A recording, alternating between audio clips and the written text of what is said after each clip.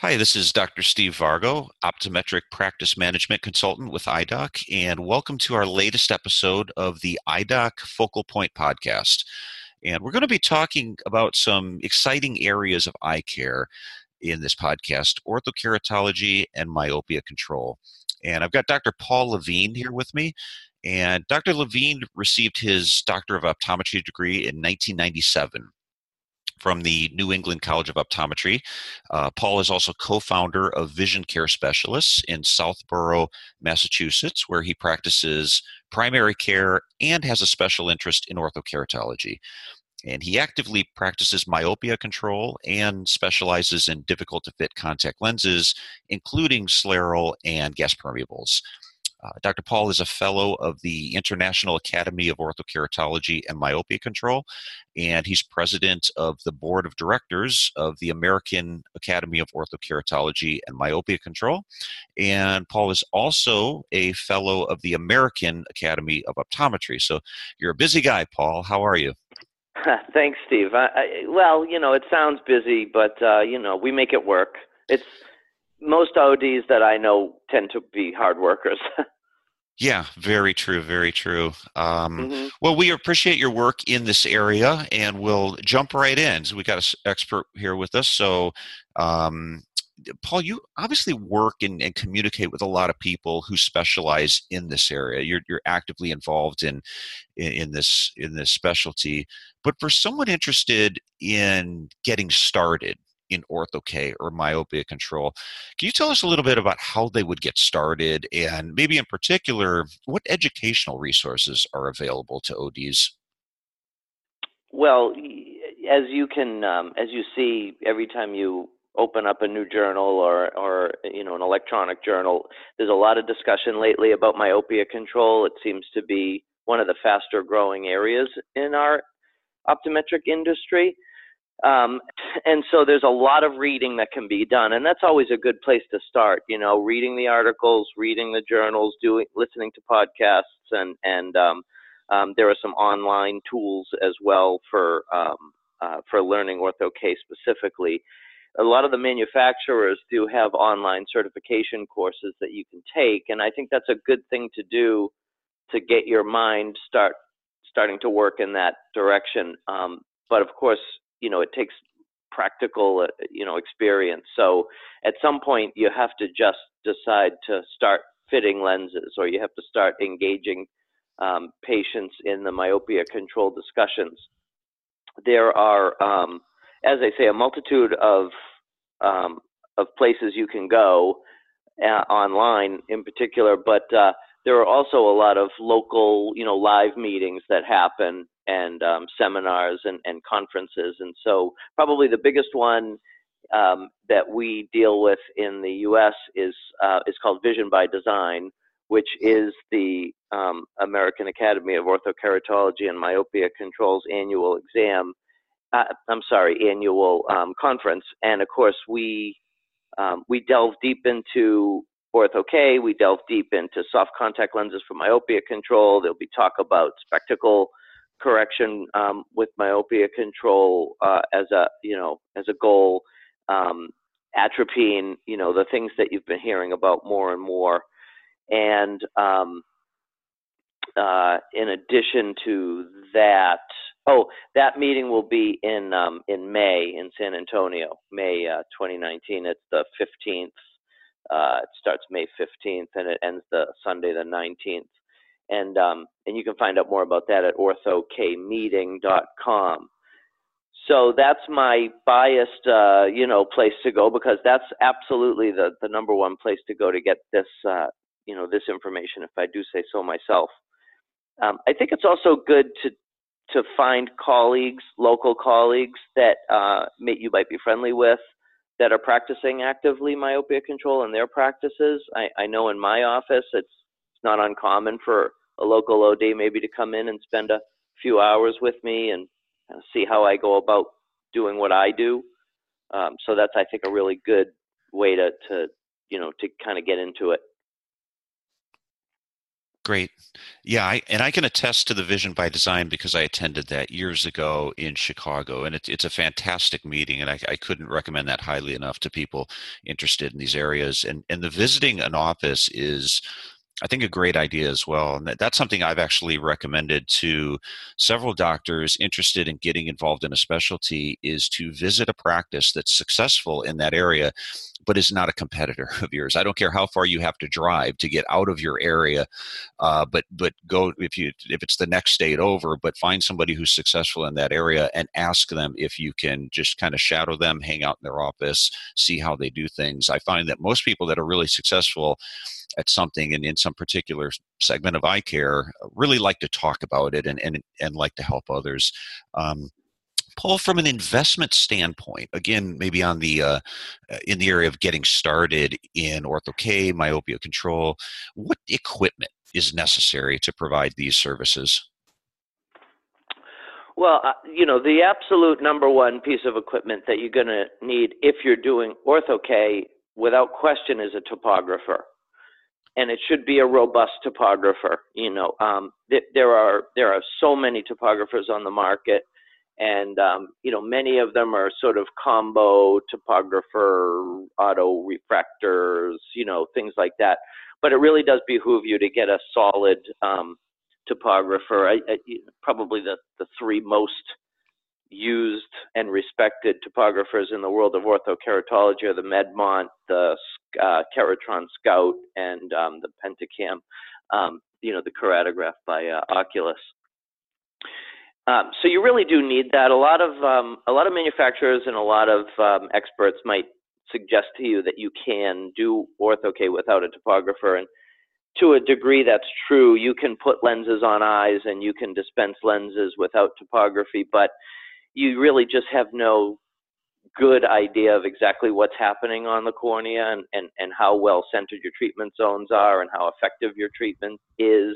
And so you really can't troubleshoot without one. So it is the standard of care to practice with a topographer. So that's number one.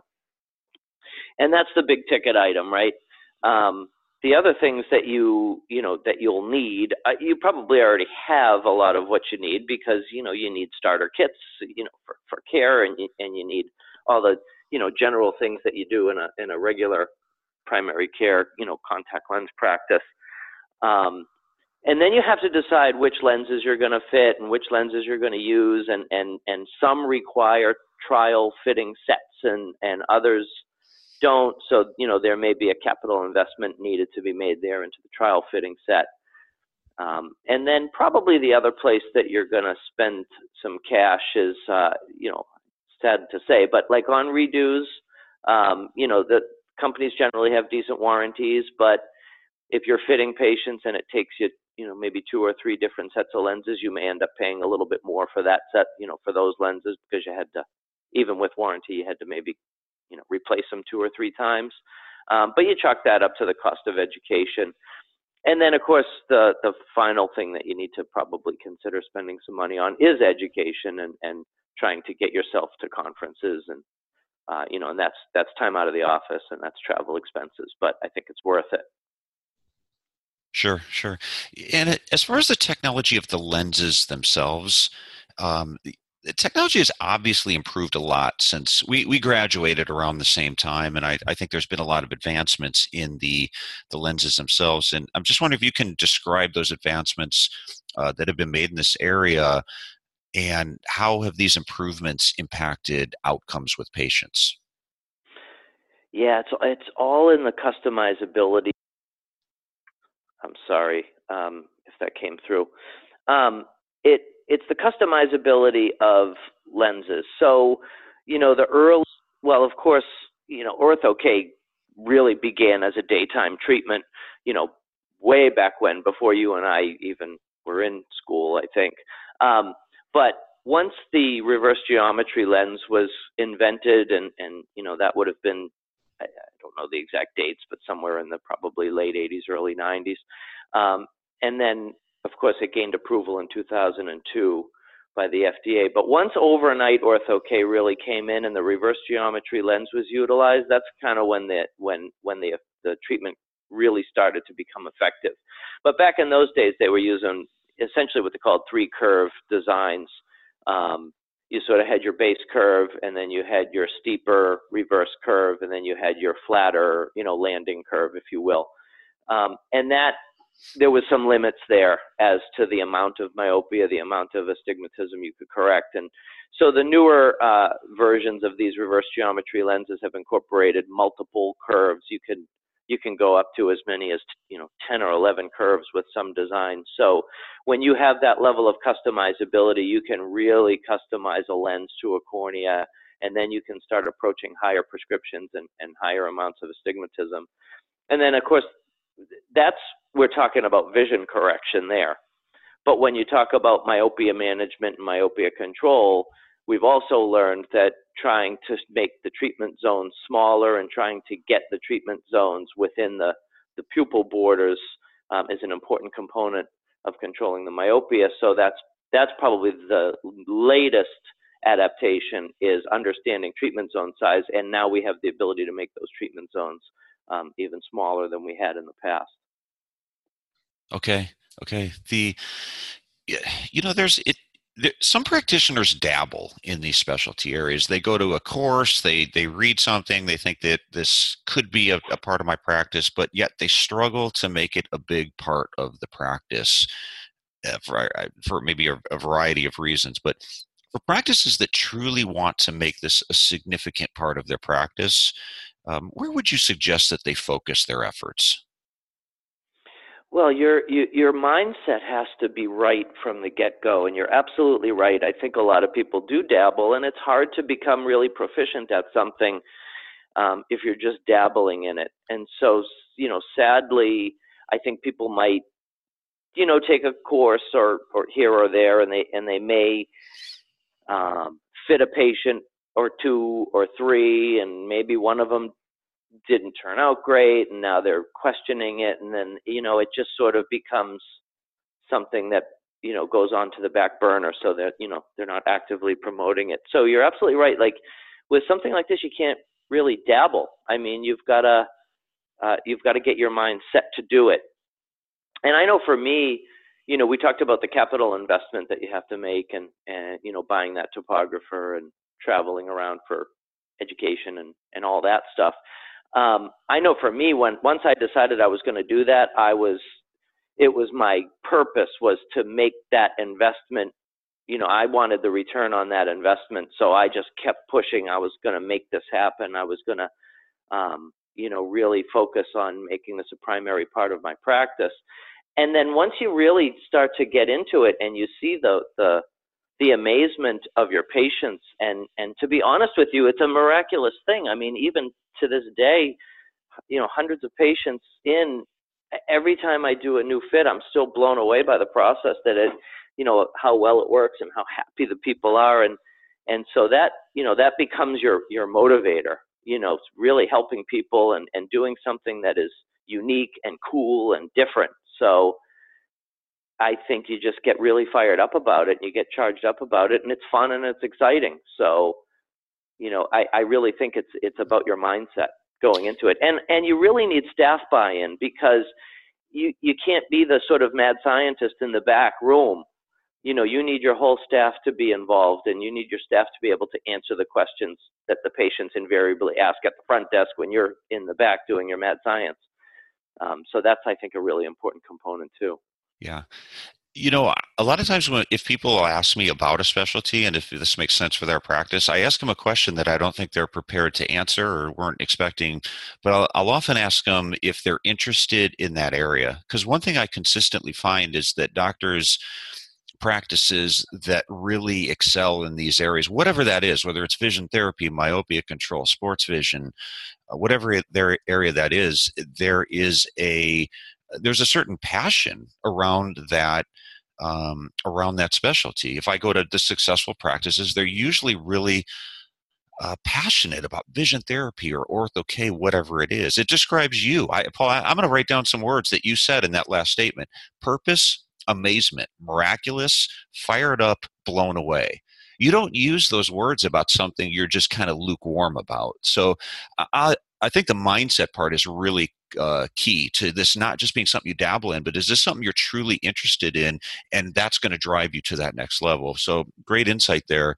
What about marketing, Paul? Do you see how do you market this? I mean, do you see much return on external marketing, or is this more of a word of mouth practice builder?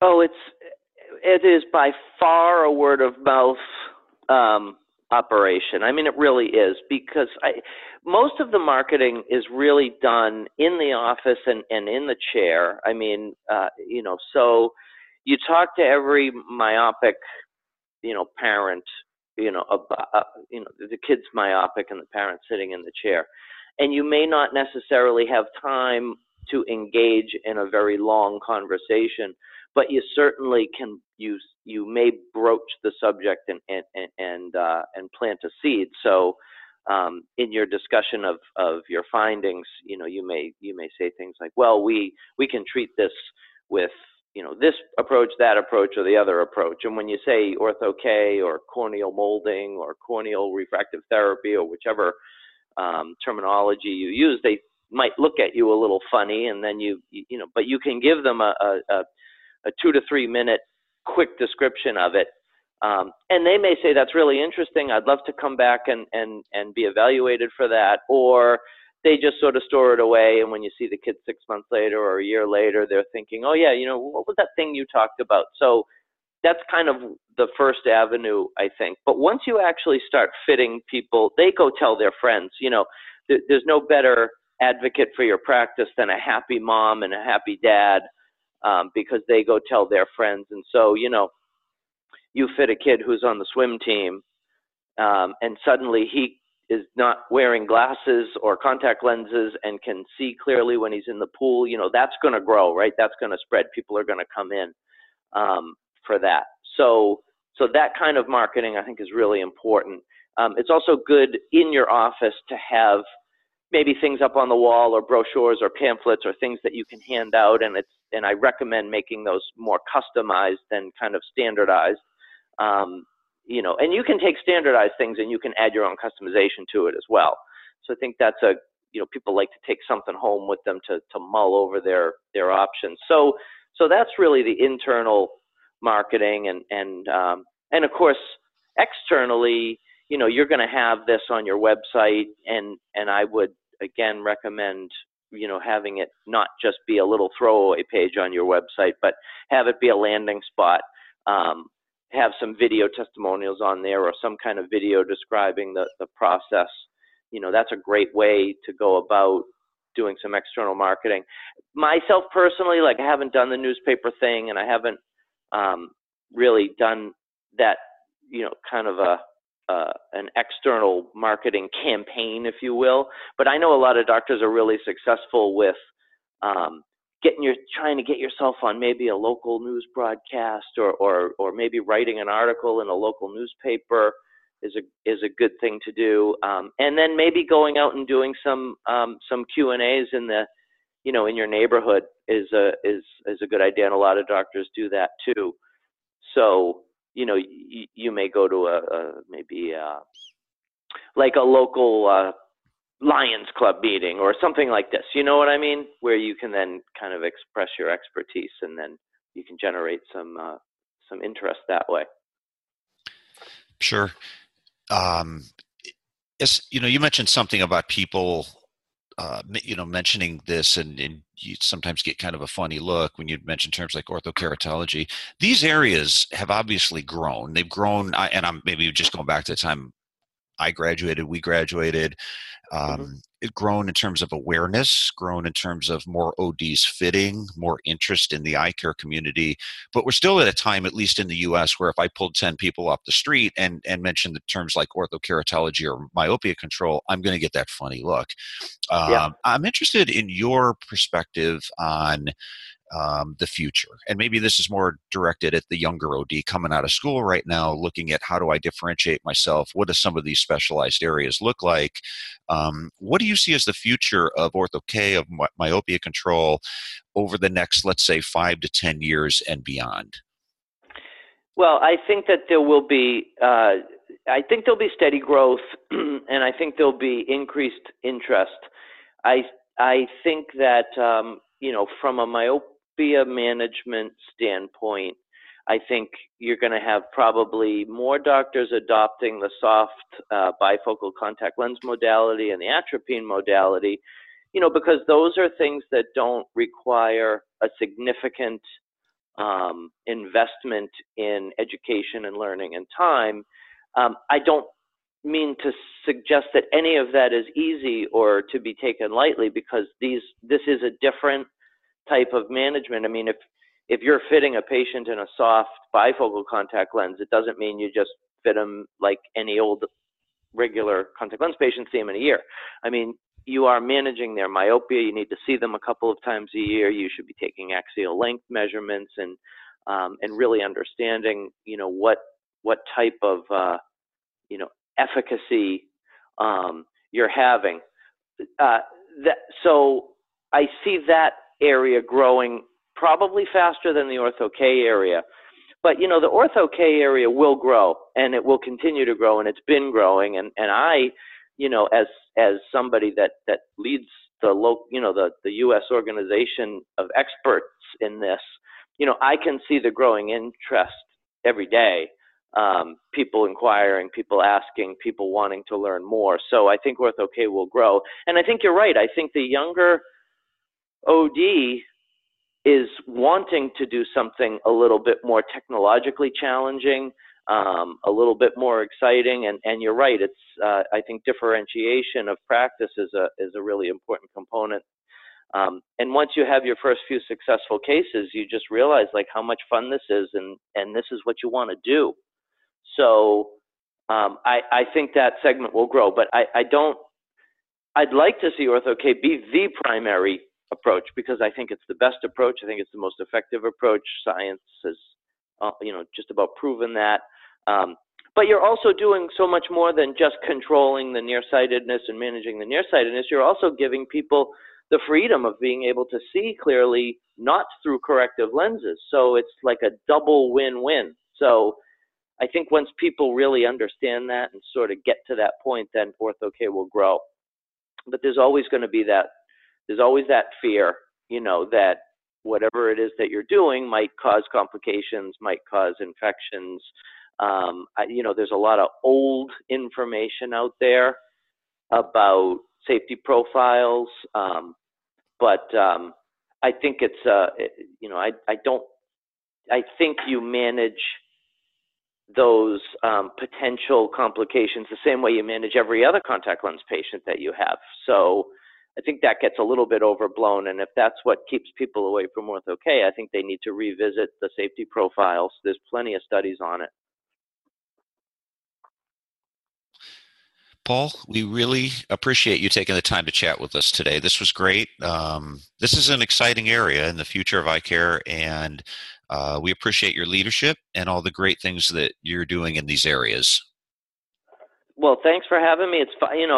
As you can tell, I can talk about this all day long. So I'm happy to do it, and I do thank you for inviting me to have this chat. It's great. Thank you. And this concludes our latest episode of the Focal Point podcast, and I hope everyone has a great day.